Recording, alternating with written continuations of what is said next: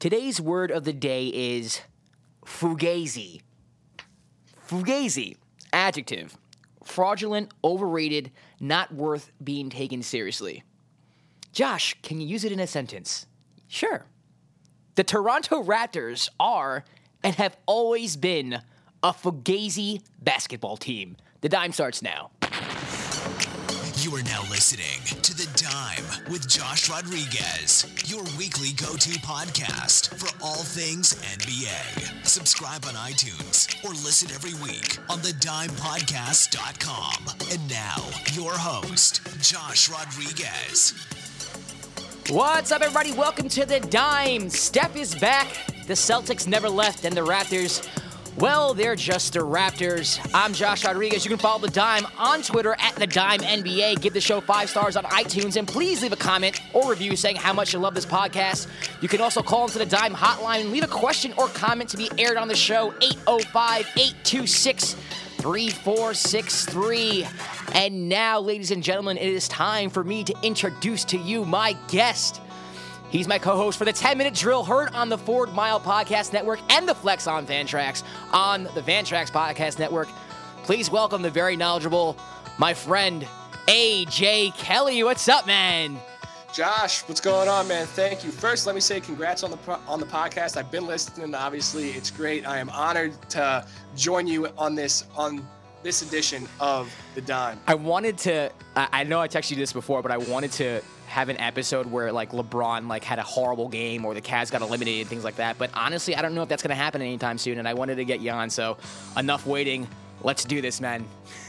Let's get into it. All right. Ready. It's been a while. It has been a while. It has been a while. For those of you who don't know, I mentioned in the introduction, AJ and I have our own podcast called The 10-Minute Drill. It's not dead. We just have different schedules, and I'm sure when football season comes back around, he and I will get into it, along with our fantasy football podcast, The Flex on Fantrax. But we're talking NBA today, and we're talking Raptors, Cavs, and I thought for sure – listen, I'm not a believer in the Raptors at all. And you know this. I think they're fugazi. That's the word I used to describe them. But I thought they were going to win last night. You have LeBron, who's exhausted. You have rest. You have home court. And then on top of that, this is the best team we've had in the era of DeRozan and Lowry. I'm so shocked they didn't win last night. How did you take that game? I was stunned, exactly like you just said. LeBron was dead. They're coming off this grueling 7-game series against the Pacers. And the Raptors, they took them 6 to beat the Wizards, if I remember correctly. But, you know, that there were some close games in there, but it never really seemed like it was out of hand. You got the Raptors coming off of rest. You got the classic rest versus rust debate. Yeah. But exactly like you just said, LeBron is already saying about how tired he is. And rightfully, after the Pacers series, rightfully so. He played almost every minute of that Game 7. That was a brutal series. And I jokingly texted you at one point when the Raptors were up 13. I said, Raptors in 4. You did. And it went all downhill from there. But honestly, that's kind of like at points in the game, that's where it kind of looked. I don't want to say that's where it looked like the series was headed, but that's where it looked like that game was headed. The time the Raptors were up 13, they were making threes left and right. Lowry was knocking some down. CJ Miles was knocking down contested shots. And that's just where it looked like that game was headed. And it was like, okay, like you said, this was almost expected. That's what you thought. You know, this game heaps more praise on the Cavs to come off of that 7-game series and go into Toronto like that and win this game.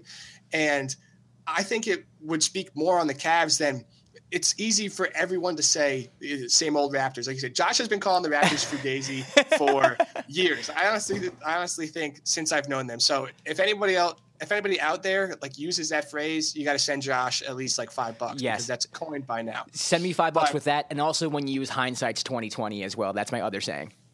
Yeah, those two are copyrighted by Josh Rodriguez. So that's out there now. But I mean, Korver it's tough to say it's not the same old Raptors. Like you said. Yeah, it's tough. And what breaks my heart too is AJ and I are both big fans of Fred VanVleet. Love him. It breaks my heart. He had to be the one to miss those, game time shots. I'm not to totally discredit just him because, I mean, at the end of regulation, they had 6 opportunities to score the basketball. So it wasn't just Fred VanVleet.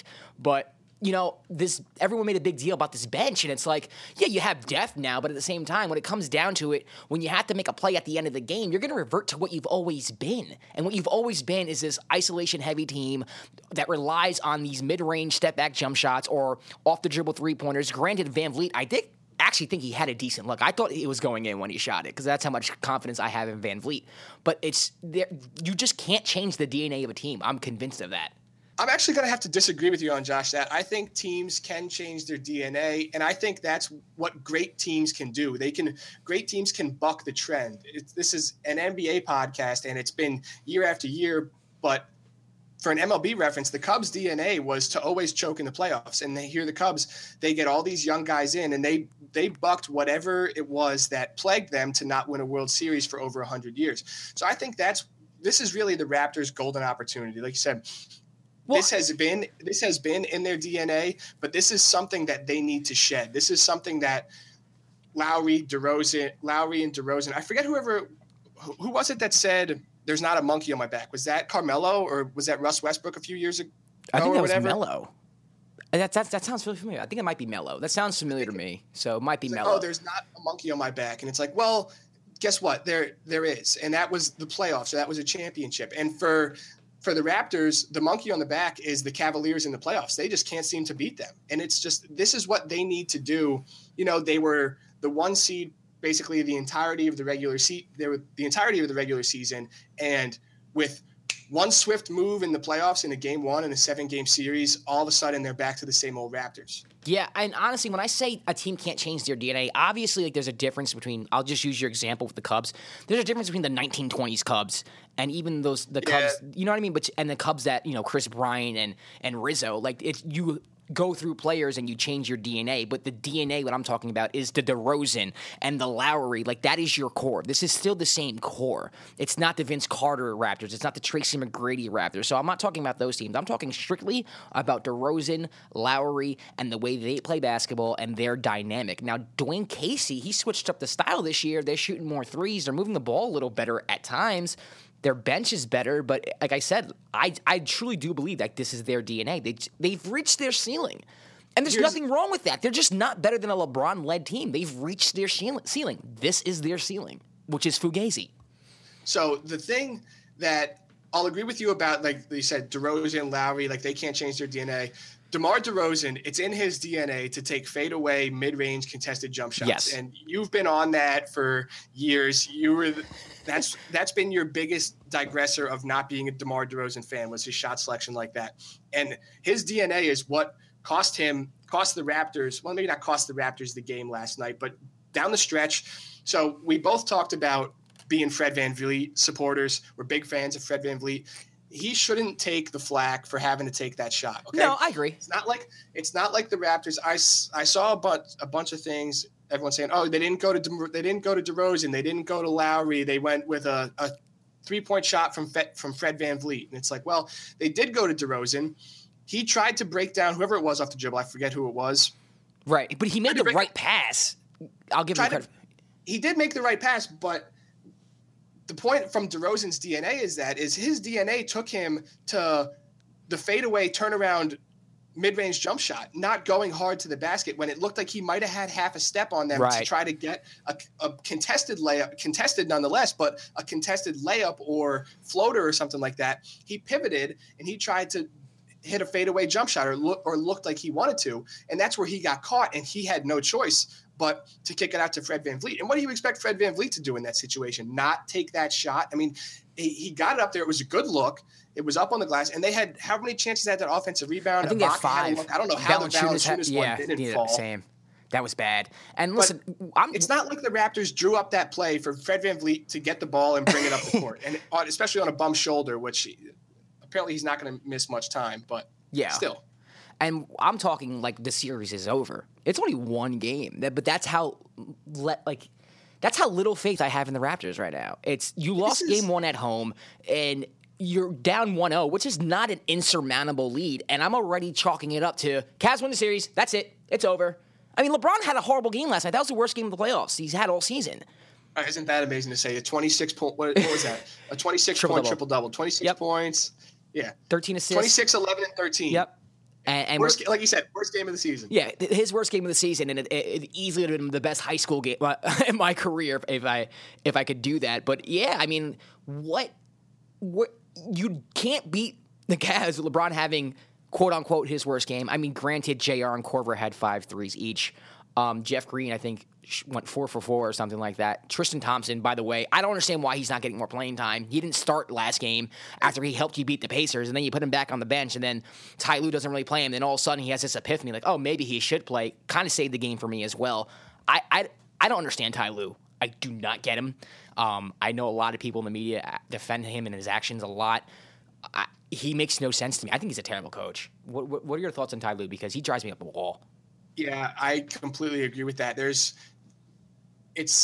People have said, I've heard people say coaching LeBron has got to be the hardest job in sports, but it's like Ty Lue, I feel like LeBron can also make a coach look very good or at the same time very bad at whatever time.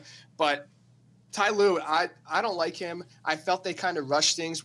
I mean, this is years ago, and they pushed David Blatt out the door, but obviously David Blatt hasn't done much but surface. But it was like, oh, were they doing this because Ty Lue was supposed to be LeBron's guy? And Ty Lue doesn't seem like, exactly like you said, like that great of a situational coach. At all. Like, at all. I don't get it. You know, Tristan Thompson helps you win the Pacer series, and then you don't start him this game. You're getting killed by Valanciunas, and then you don't. To start the third, I don't know if you remember, Valanciunas was just killing it inside. He scored, I think, 7-9 straight points. Then you don't put Tristan in. You put Tristan in when Valanciunas comes out the game, which is when you shouldn't have put him in, even though he did end up helping the Cavaliers win. I think Tristan needs to play big minutes in this series for the Cavs to do what they're doing.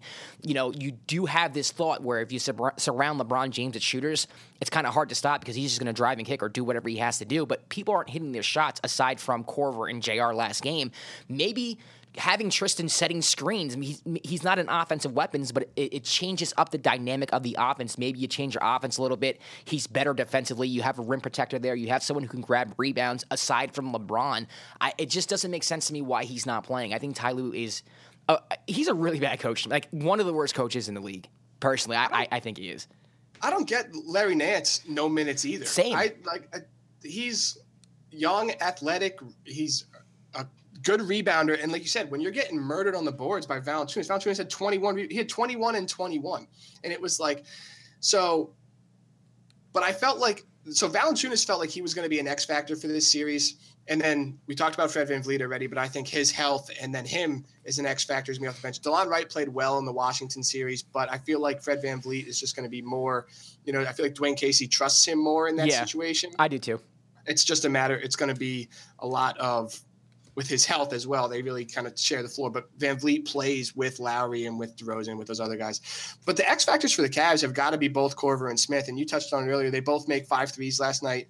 J.R. Smith, 20 points. Kyle Korver, 19. Kyle Korver played 38 minutes. So it's crazy. If you're going to see if I didn't watch that game at all and I look at it, Kyle Korver playing 38 minutes tells me that the Cavs controlled the tempo of that game and they played the style of basketball they wanted to. Because if you look at the Raptors lineup, you're thinking Jonas Valanciunas, big man. Serge Ibaka can shoot the 3, but he plays a lot down low. So if the Cavs are rolling out this starting lineup of J.R. Smith, Kyle Korver, George Hill, Kevin Love, and LeBron James, I expect Valanciunas to keep rolling out. He's not going to have 20 and 20 every game, but I expect him to keep rolling out big games. Yeah. I mean, you're giving up Valanciunas, but then what's DeRozan doing? What's Lowry doing? Maybe Ty Lue's thinking is I'd rather just roll the dice and have Valanciunas beat us than Lowry and DeRozan beat us. Does that make sense? I don't know. But to me, just put Tristan in there and negate Valanciunas. And honestly, it helps defensively as well. Korver gets beat by his man. You have someone in the middle there to kind of rim protect a little bit. Maybe that's how the Raptors plan to shed their DNA. They're going to let Jonas Valanciunas beat the Cavs instead of relying on Kyle Lowry. There we go. Just to shift it a little bit. Now the Cavs, obviously LeBron got help last game. What's their ceiling? I mean, I'm a LeBron truther. You know that. It's hard for me to pick a team to beat the Cavs in any series aside from the finals, which would be the Warriors or Rockets. I can't see a team in the East beating them aside from maybe the Sixers right now. I think they win this series against the Raptors, and I think the general consensus was that the Sixers are going to end up beating the Cavs if they do play each other. But if Korver can give you this, if JR can give you this, if Tristan can give you this, and you get anything from Love, do you think they're the favorites again? If they could kind of turn this around in this series, let's just say they win this series in 5, and Korver looks good, JR looks good, Love looks good, Tristan looks good. All of a sudden, are the Cavs favorites? Like, would you pick them over the Sixers or even the Celtics? We'll get into that series later. But would you consider them the favorites? Because honestly, I don't know if this is me being a LeBron truther. I don't know if I'd pick the Celtics or Sixers over a Cavs team when LeBron's clicking and so are his role players. I'm not ready to say that they're the favorites yet, just based off their body of work that we've seen through the regular season and through that first series with the playoffs. And the Raptors, I don't think they're going to go 0-11 down the stretch for many more games this series. True. So just think about that. If the Raptors make, if ifs and buts were candy and nuts, but if they make one more of those shots, a tip in or a layup or anything like that, we're singing a different song, and it's not the same old Raptors anymore now. It's, the Raptors just knocked off the Cavs. This game was really a lose-lose situation for the Raptors, the way I look at it, because if they lose the game like they did, they're done. They can't beat the Cavs. LeBron's their kryptonite. LeBron seems to be everyone's kryptonite. There's really no shame in that. And then on the other hand, if they would have won the game, even handily, if they would have won the game by, say, 15 points, you say, it's a beat-up Cavs team after that 7-game series. They were supposed to win this game. So you go from a game that you were supposed to win to a game that you now lost on your home court. I'm not ready to jump ship on the Raptors just yet, because it's one game like that. They shot 0-11 down the stretch. They turned the ball over, 13 times? The Cavs only turned the ball over 5 times. The Cavs made 14 threes. The Cavs made 14 threes to the Raptors' 9 threes. So I feel like water finds its level. I feel like that's going to happen more around this game. I fully expect the Raptors to take game 2. And then it's just in a world of hot takes, it's always about what is flashy for the next morning. Right. And the flashy thing for this morning was it's the Raptors again. Yeah. And that's to me.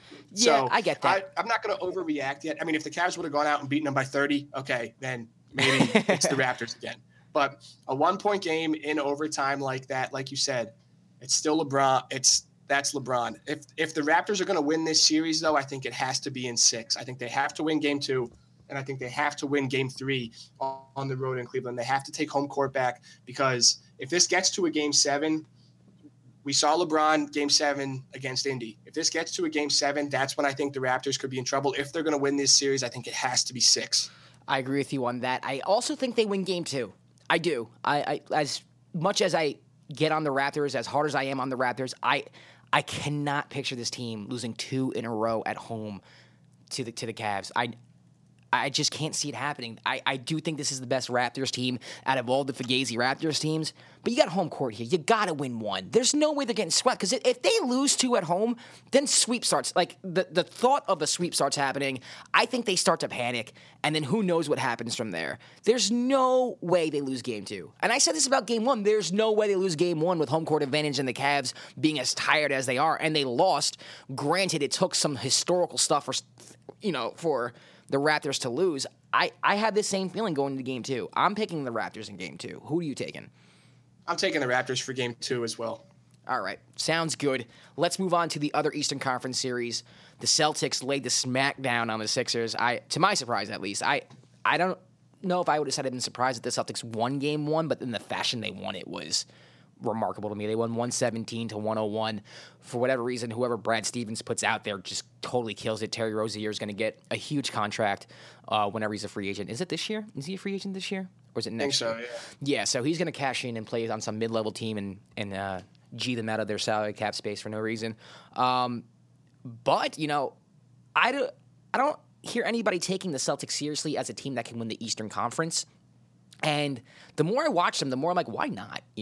Especially if the Cavs revert to what they've been in the Indiana Pacers series. Like, if you beat the Sixers, why can't you beat the Raptors or a depleted Cavs team? It's just mind-blowing to me that the Celtics are still this good. Like you said, they just beat this Sixers team that had lost. They'd lost what? One of their last 18 games, I think, dating back to the regular season. And they smacked them. Yeah, and they dominated that game. Dominated. Rozier. I obviously Brown didn't play. Rozier, Tatum, Horford. They combined. Horford had, they had like, 26, 27, and 29 points or something like that, Yeah, I believe. I read a stat. It said And Horford, Horford. They had like a combined 79 points, and in no point at any time during the Big Three era with Pierce, Garnett, and Allen did they have more than 77, which blew my freaking mind. It's like yesterday, those three had a better game than any game the Big Three's ever had. That's insane. That is an insane stat.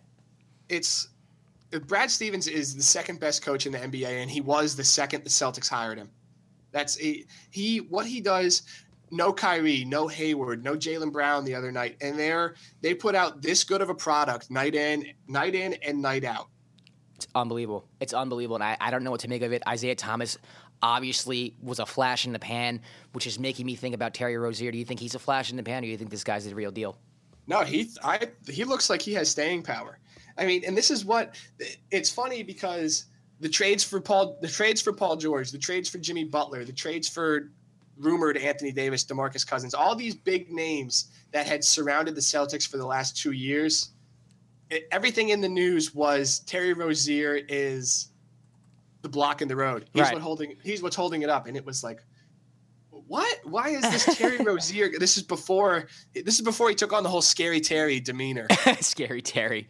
And now it's like, why is this guy holding up these trades? And now here he is balling out 29 points. But I don't think he's a flash in the pan. He looks like he has more staying power to me, but is this going to be a situation where it's like the Celtics are the perfect fit? Brad Stevens gets through to him and just works well with him. He's going to demand money in the open market. Oh, absolutely. And he's going to get it. He's absolutely going to get it. Is this going to be a situation where he's going to chase money and maybe doesn't – is it because he's surrounded by guys like Jaylen Brown, obviously not the other night, but throughout the course of the season, surrounded by Jason Tatum, who – how about the fact that Jason Tatum, a rookie, having as good of a season as he is, and is just like an afterthought for the Rookie of the Year award? That's true. Isn't that insane? That is true. I mean, that's how good Donovan Mitchell and Ben Simmons has been. But Jason was getting talk earlier in the season. I just think that, the team aspect of the Celtics, you can't just really point to one person, whereas you can argue that Ben Simmons carried the Sixers during that win streak without Embiid. I didn't say you can argue. You have to point out the fact that Donovan Mitchell basically carried the Jazz and was their leader, and Tatum just kind of fit in. And any other year, Brogdon won Rookie of the Year last year. I mean, any other year, he's Rookie of the Year or second. He just kind of came into the wrong class. This is one of the better classes we've seen in a long time. But I want to give love to Al Horford, man. I don't know what you think of Al Horford, but I think it's time that we show him some love. This man is completely underappreciated and underrated. He plays great defense. He takes the right shots at the right times. He can hit a jump shot. He can take it to the hoop. He can pass. He can set screens. He does everything correctly. He is one of the most underrated big men in the league, and nobody talks to him. And when people do talk about him, they talk about him like he's trash, and I don't get it. I don't know if it's because of the hype he had in Atlanta, him being an all-star. Maybe people thought he was going to be better than he actually turned out to be. But to me, he's one of the best big men in the league, and it's not even close. You can argue he's the best. I wouldn't say he's the best player in this series, but he sure as hell can be that. He can play that. He has that potential. And I think the Celtics can win, and if they do win, it's going to be in large part to Al Horford. 10 for 12 from the field, 7 rebounds, 4 assists, 26 points. It's hard to argue those numbers. And it's funny. So I was talking to one of my friends, biggest Sixers fan I know, and he said it. He said, Al Horford's going to have some tricks up his sleeve for game one with Embiid. He's going to know what to do with him. He's going to know how to play. And Embiid still had 30 points. Yeah, Embiid was awesome. Al Horford was on the winning end of that throughout the game. My friend that I talked to, he pointed out a good thing. So he's, like I said, one of the biggest Sixers fans I know. I said, are the Sixers going to win the East to him? He said, no. Really? And he said, you know why? Because they turned the ball over 26 times in one game against the Heat. He said, championship teams or teams that win conferences don't turn the ball over 26 times against teams that aren't expected to contend for conference championships like that. And now the Sixers had 12 turnovers the other night, but the Celtics have 10, but it's just like the Celtics seem like they're just more. I'm still picking the Sixers to win this series. I don't want to stray away from that. Yeah. But the Celtics, like we've said before, they just seem like they're better coached. They're more of a team. They seem like they run like more of a well-oiled machine. Whereas if Ben Simmons goes out or if Joel Embiid goes out for a break, the Sixers are kind of relying on chucking up some shots and getting them to fall, which they have the guys to make them fall. They have JJ Redick, Marco Bellinelli. So Ilyasova can step out and shoot. They have these guys that can shoot, Covington, but listen to the numbers the other night for the Sixers. Saric, 0 for 4 from 3. Covington, Right. 0 for 4 from 3. Ilyasova, 0 for 3. Redick was 2 for 7. The Sixers made 5 threes the other night. But is that going to happen again? That's the thing. I mean, I don't know if game 1 was an aberration, but the Sixers are not usually that cold from 3.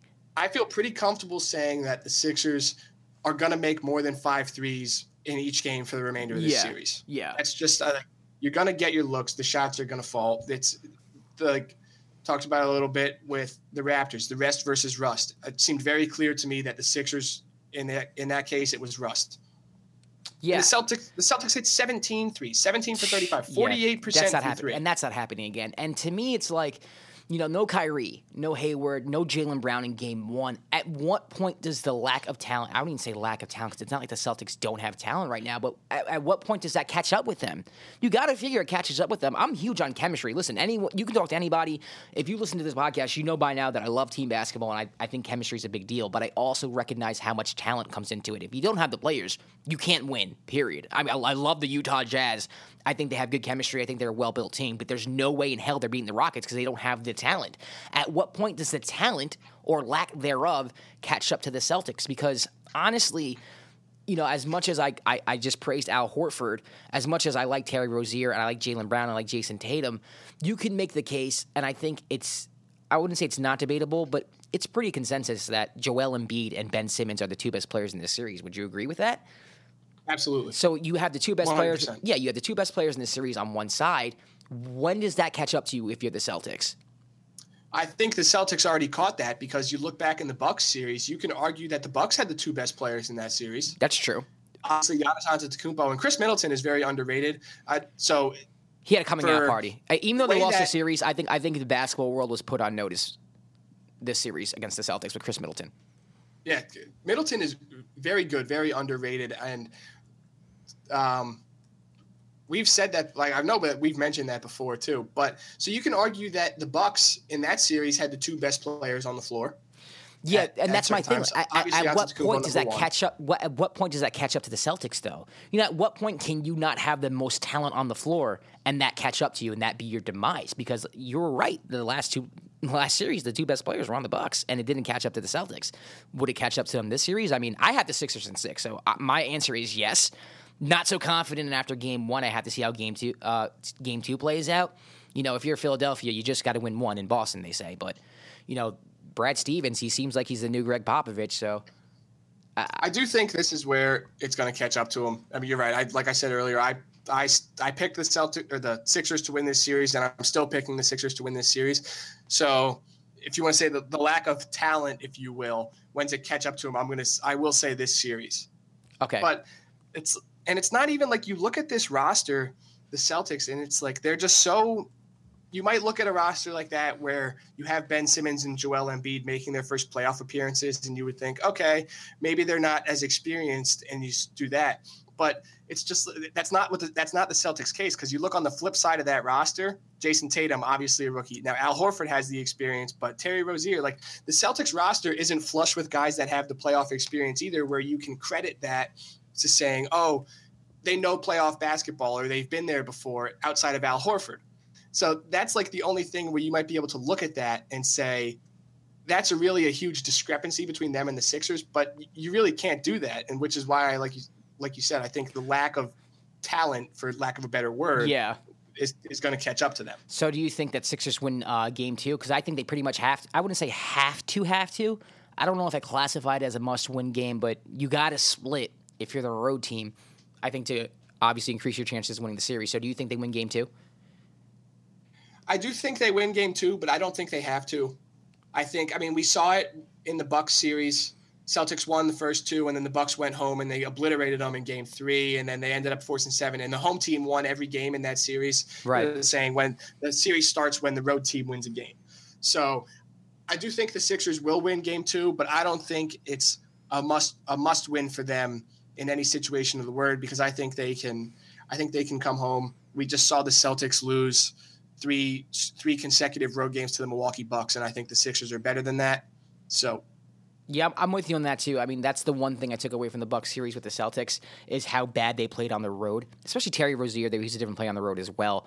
That's why I think if the Sixers just win one. Just win one in Boston. I think you go home to Philly. You win both in Philadelphia. I wouldn't say easy, but I do think that they have an easier time with the Celtics in Philadelphia. Maybe you lose Game 5 back in Boston and just close it out in Philadelphia in 6. I think that's their road right now. So let me ask you a question. Let's do it. Next 5 years, which team would you rather be, the Celtics or the Sixers? Okay. This is tough. I'm going to say the Sixers because I think Ben Simmons eventually, I'm not putting him on LeBron's level, but I think he's going to take over as the best player in the league. Just needs to learn how to shoot. Yeah. I mean, it's going to take years. It's going to take maybe like 4 or 5, maybe 6 years before we're calling Ben Simmons the best player in the league. But if you're going to have him, and then on top of that, Joel Embiid, who honestly, you can make the case maybe he's going to be the best player in the league in 2 years. I would, and they have cap space right now. I would take the Sixers. I think they're an unfinished product. I think that the Celtics are closer to winning a championship than the Sixers are. Granted, the Sixers might go further this year, if that makes any sense. I still think the Celtics can bounce back next year and then easily be the favorites in the Eastern Conference next year. If you have a healthy Kyrie, a healthy Hayward, who knows what the ceiling is for this team. But I think long-term, I'm going Philadelphia. I just think Embiid and Simmons is too much. Covington's a nice piece. You know, Bellinelli's probably not going to be around a while. Ilyasov's not going to be around a while. You know, you have to think about who's going to be available for the Sixers long-term. I don't know what Fultz is going to be, but if you give me Embiid and Simmons, I don't think there's any other duo in the league I'd rather take. What about you?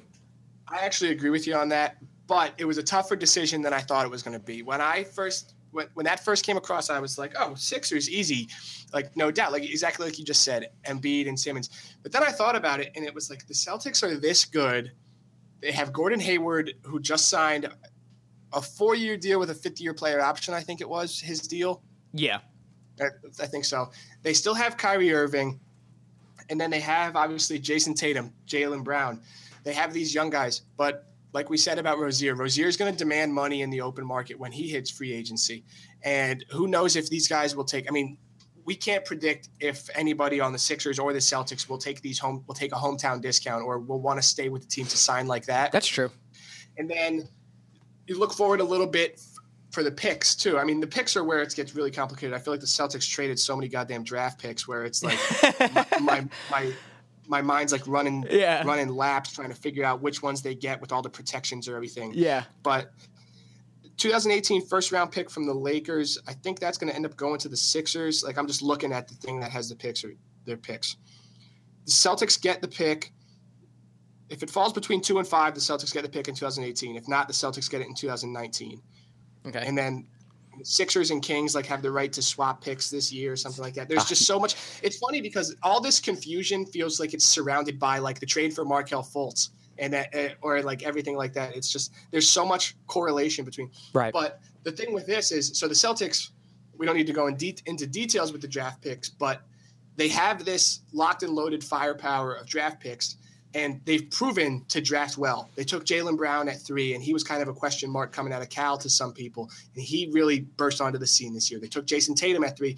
Not only did they take Jason Tatum at 3, they traded down out of 1, let the Sixers take Markelle Fultz, who proved to be a problem this year, injury-related, so really through no fault of his own, I guess I would say. But then they take Jason Tatum at 3, who looks like who's going to be a stud. So the Celtics have this track record of drafting well. So if they have this plethora of picks throughout years to come, I trust the Celtics and Danny Ainge to get those right, and I trust Brad Stevens to get those picks.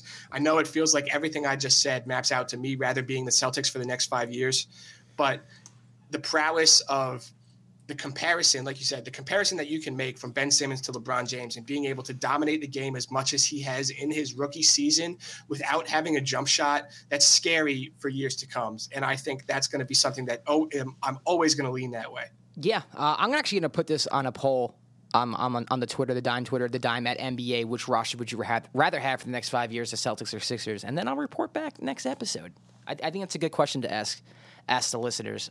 Yeah, listen, to me, it's Ben Simmons. If he's the next face of the league, I just think that answers your question right there. You could break down draft picks all you want, but if you have someone who is the best player in the league alongside the best big in the league, it's hard to steer from that. And I'm interested to see what people say on the poll.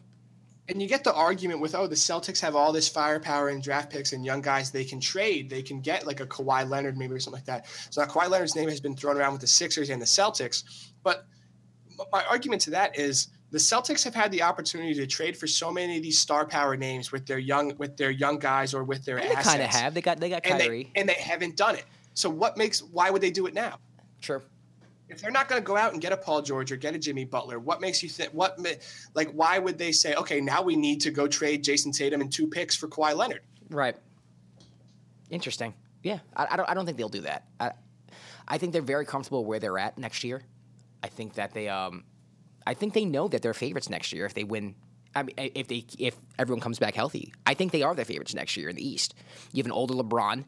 You have a young Sixers team who knows what they're going to look like. I think the Sixers will be a sexy pick for a lot of people to make the finals next year. But just the simple fact that the Celtics have made it this far without their 2 best players, I think it says everything about the Celtics. Along with Brad Stevens is on everyone's radar now. Everybody knows who Brad Stevens is. He's the best coach in the Eastern Conference right now. I think next year, once the season's over and Vegas comes out with the odds, the Celtics are the favorite to win the championship. Not the championship, to win the East. Josh, we were both actually just in Vegas, so I realized this when I was there. I realized it too late. So at Caesars, at any hotel under Caesars, you cannot bet the Celtics because someone on the board of directors for Caesars Entertainment is a partial owner of the Celtics.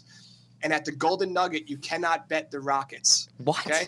So if you go to the Golden Nugget and you bet the Celtics to win the NBA title, and you go to any of the Caesars hotels and you bet the Rockets to win the NBA title, and the Rockets and Celtics play for the NBA title, you win both bets. Wow. That's crazy. So if anybody's out there in Vegas listening. All right, let's move on to the Western Conference. The Warriors lead the Pelicans 2-0. They won 121-116.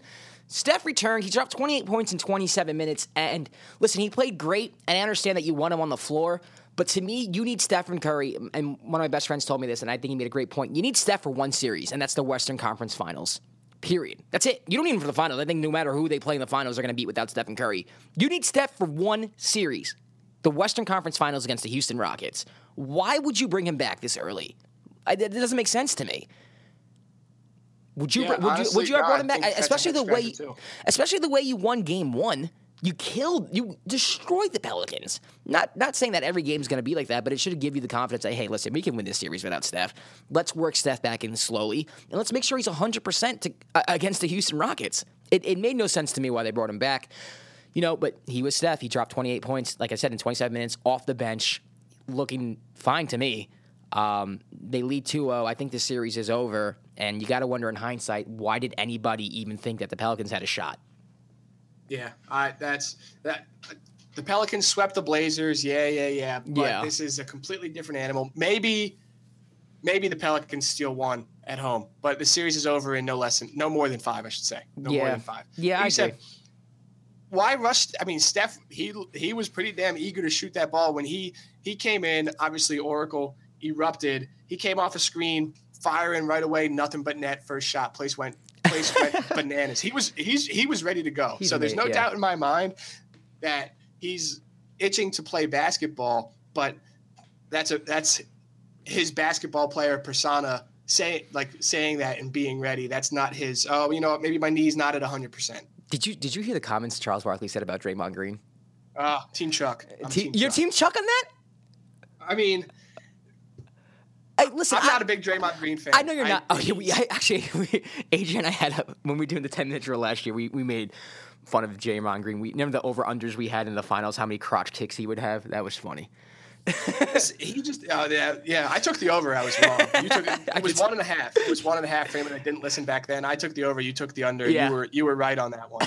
He honed it in. But honestly, the way Draymond responded to Chuck, I understand where he's coming from. It's like, keep your name out my mouth, man. You're retired.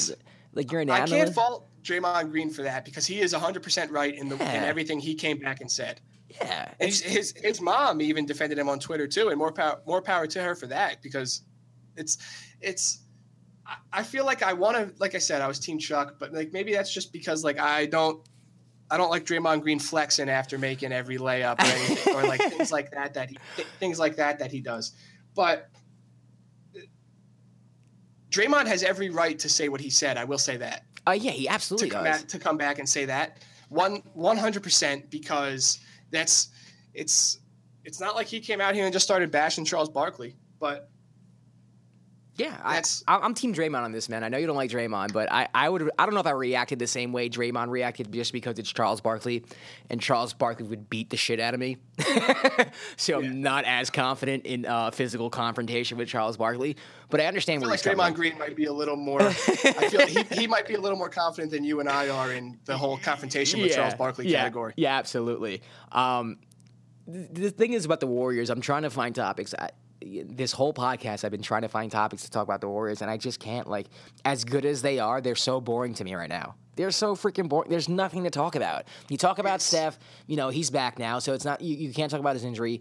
You're going to speculate how he is when he comes back. All right, well, he dropped 28 in 27 minutes. It's almost like with the Western Conference, even with the Rockets and the Jazz, it's what to expect in Game 2. I expect the Rockets to win because they're that much better. There's no Rubio. Is it worth paying attention to the Rockets and the Jazz? Is it worth paying attention to the Warriors and Pelicans?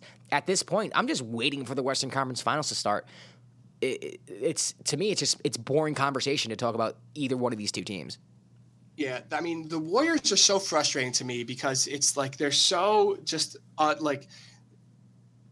they're very easy to not like, and it's like I like watching the Warriors lose. I hope the Rockets beat them, like you said. It's Warriors-Rockets is the Western Conference Finals. I hope the Rockets beat them. Yeah. But then it's like I really watch the Warriors play basketball, and it's like, damn, that is perfect. Is perfect basketball. It's beautiful. It's everything that you said about when you talked about Damian Lillard and his shot selection, taking all the threes, fadeaway threes, and you mentioned how the Warriors get all these threes and they revolutionize the game taking the threes, but they get good looks within their offense. Right. It was just there was a span. It was Game 1 of this Pelican series. There was a stretch. It was 39-39, and it was like 4 consecutive possessions for the Warriors. They came down, they ran an offense, and the offenses ended up in a Kevin Durant open 3 made, in a Klay Thompson and a Kevin Durant skip pass to Klay Thompson fading a screen, made it. And then the next time Klay Thompson comes off a double screen, Etuan Moore and Jrue Holiday both jump the screen to go with Klay Thompson,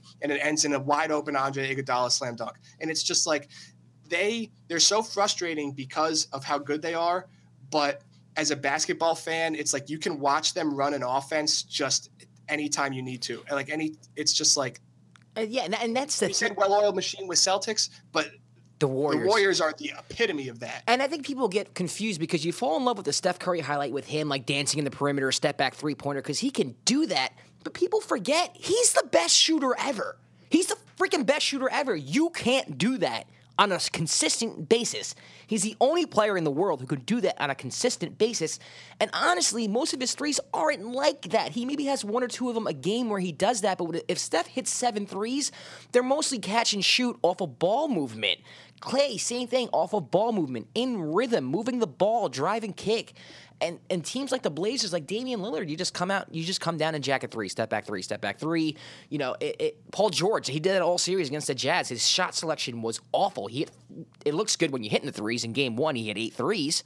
But, only Steph Curry he's honestly the only player in the world I trust taking an off-the-dribble 3 on a consistent basis. And I'm even talking about Kevin Durant. Kevin Durant threes aren't. He's running into a 3 or catching and shooting a 3. And it blows my mind how people just don't even realize this. Like, they are just poetry in motion. I know a lot of people, like to give Mark Jackson credit for where the Warriors are right now because he kind of took him from being irrelevant to a playoff team. But what Steve Kerr has done with this team, it's more than revolutionized the game. It's completely changed the game. It's completely changed it. And everything I said about you said about Al Horford earlier, and I said, yeah, it's hard to argue stats. And now I talked about not liking Draymond Green, but I think he had a triple-double in Game 1, if I'm not mistaken. And here, Game 2, 20 points, 12 assists, 9 rebounds. Like, it's and he's the fourth best player on the team. It's unbelievable. And they're an amazing defensive team as well. They can play defense. When they clamp down, there's few teams that you can even compare to the Warriors. They won last night by 5, and Steph Curry was the only person on the team that made more than 2 threes. Unbelievable.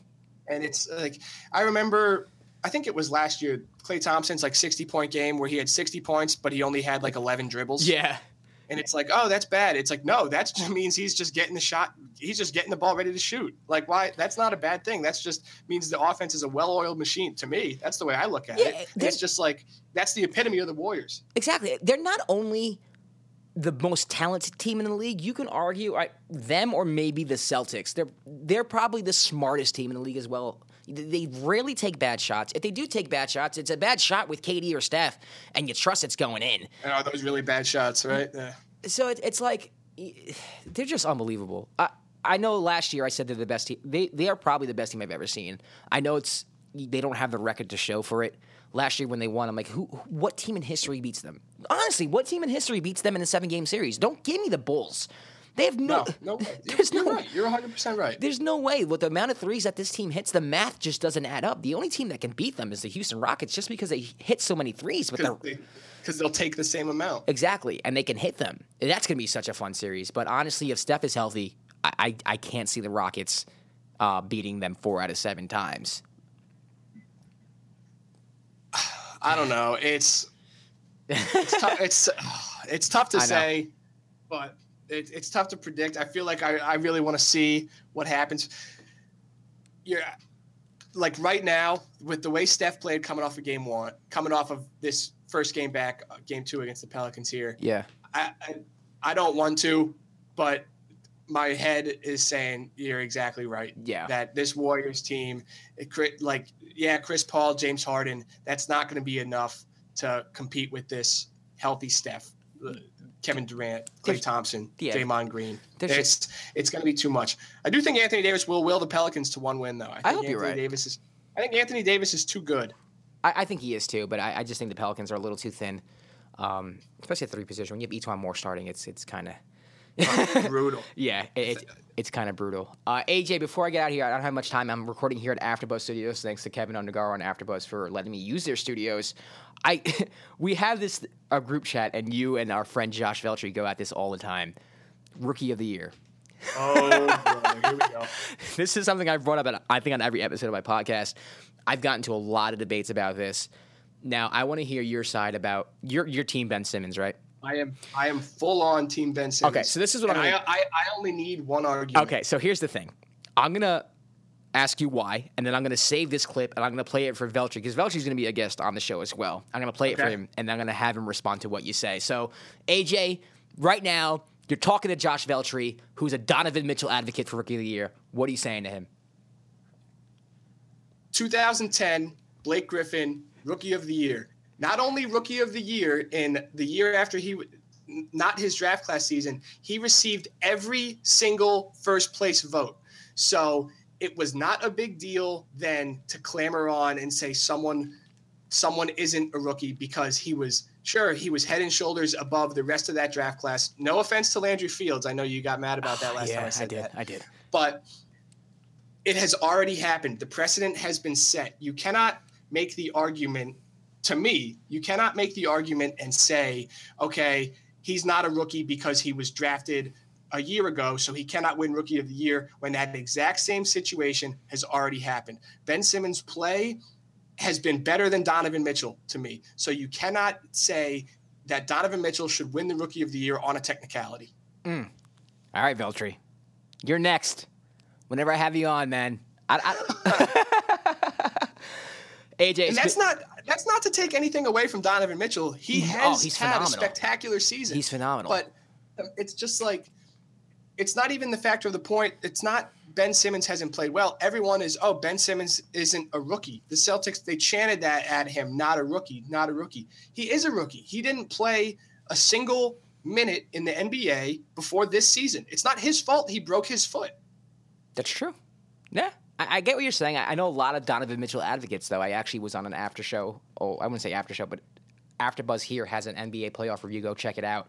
I was a guest on last week's episode, and I got attacked.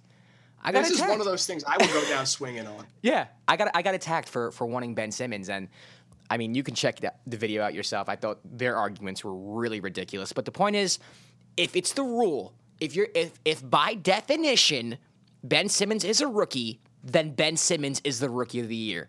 Period. If you're going to argue the rule, take it up with the rules committee or take it up with anybody else. But if we're talking what the definition of a rookie is according to the NBA, then Ben Simmons is a rookie. Period. That's it. And it's not even just taking it up with the rule, too. It's taking it up with the fact that this exact situation has already gone down. Yes, exactly. And you can bring up a good point with Blake Griffin. All first place votes, no one gave a damn except for me, who wanted Landry Fields. I was screaming in the forest by myself about that, and no one cared. And now people care. Look at that. Would you go look at that? AJ, it's been awesome, man. Thanks for coming on. I wish we had more time. Where can people find you on Twitter? AJ Kelly 76?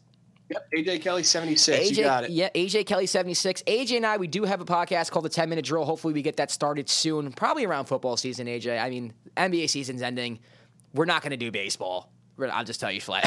Yeah, we're not big baseball. But AJ and I are also big fantasy football fans, and we have a fantasy football podcast called The Flex. It's on the Fantrax Podcast Network, which is actually blowing up a bit. So go check that out as well. AJ, thank you so much for joining me. It's been a pleasure, man. Josh, thanks for having me. I had a great time. And I put the poll up, and right away it's getting votes. 67% would rather the Celtics for the next 5 years. Okay. Let's see where this takes you for your next episode. Yeah. You can touch on it with your next guest. Yes, sir. All right, AJ, thanks for joining me, guys. You can follow The Dime at The Dime NBA. Rate and subscribe on iTunes. Give it 5 stars, all that good stuff. You can call into The Dime hotline, 805-826-3463. It's been a pleasure. I do not know who my next guest is going to be, but hopefully it's sometime during the weekend, if not definitely on Monday. Until then, enjoy the playoffs and take care. Old Man Winter here. If I had it my way, it would stay winter all year long. Short days, wind chill, black ice, and a good polar vortex. Oh, heaven. Wait, is it getting warm in here? Your cold snap is over, Old Man Winter. Spring has arrived. Spring. Spring is here, which means it's the perfect time to get away in the Hyundai you've always wanted. Visit the Hyundai Getaway Sales Event, where you can get great deals on all of our award-winning Hyundai models, like the tech-filled Tucson and Kona, as well as the spacious Palisade. Enjoy wherever you go with the peace of mind that comes with America's best warranty and 3 years or 36,000 miles of complimentary maintenance. But hurry in, these deals won't last. Add more joy to your journey at the Hyundai Getaway Sales Event. Now get 0% APR or up to $1,500 bonus cash on the Hyundai Tucson. Now, during the Hyundai Getaway Sales Event. Offers end soon. Call 562-314-4603 for details. With the Lucky Land Slots, you can get lucky just about anywhere. This is your captain speaking. We've got clear runway and the weather's fine, but we're just going to circle up here a while and get lucky. No, nothing like that. It's just these cash prizes add up quick. So I suggest you sit back, keep your tray table upright, and start getting lucky. Play for free at LuckyLandSlots.com. Are you feeling lucky? No purchase necessary. Void where prohibited by law. 18+ terms and conditions apply. See website for details.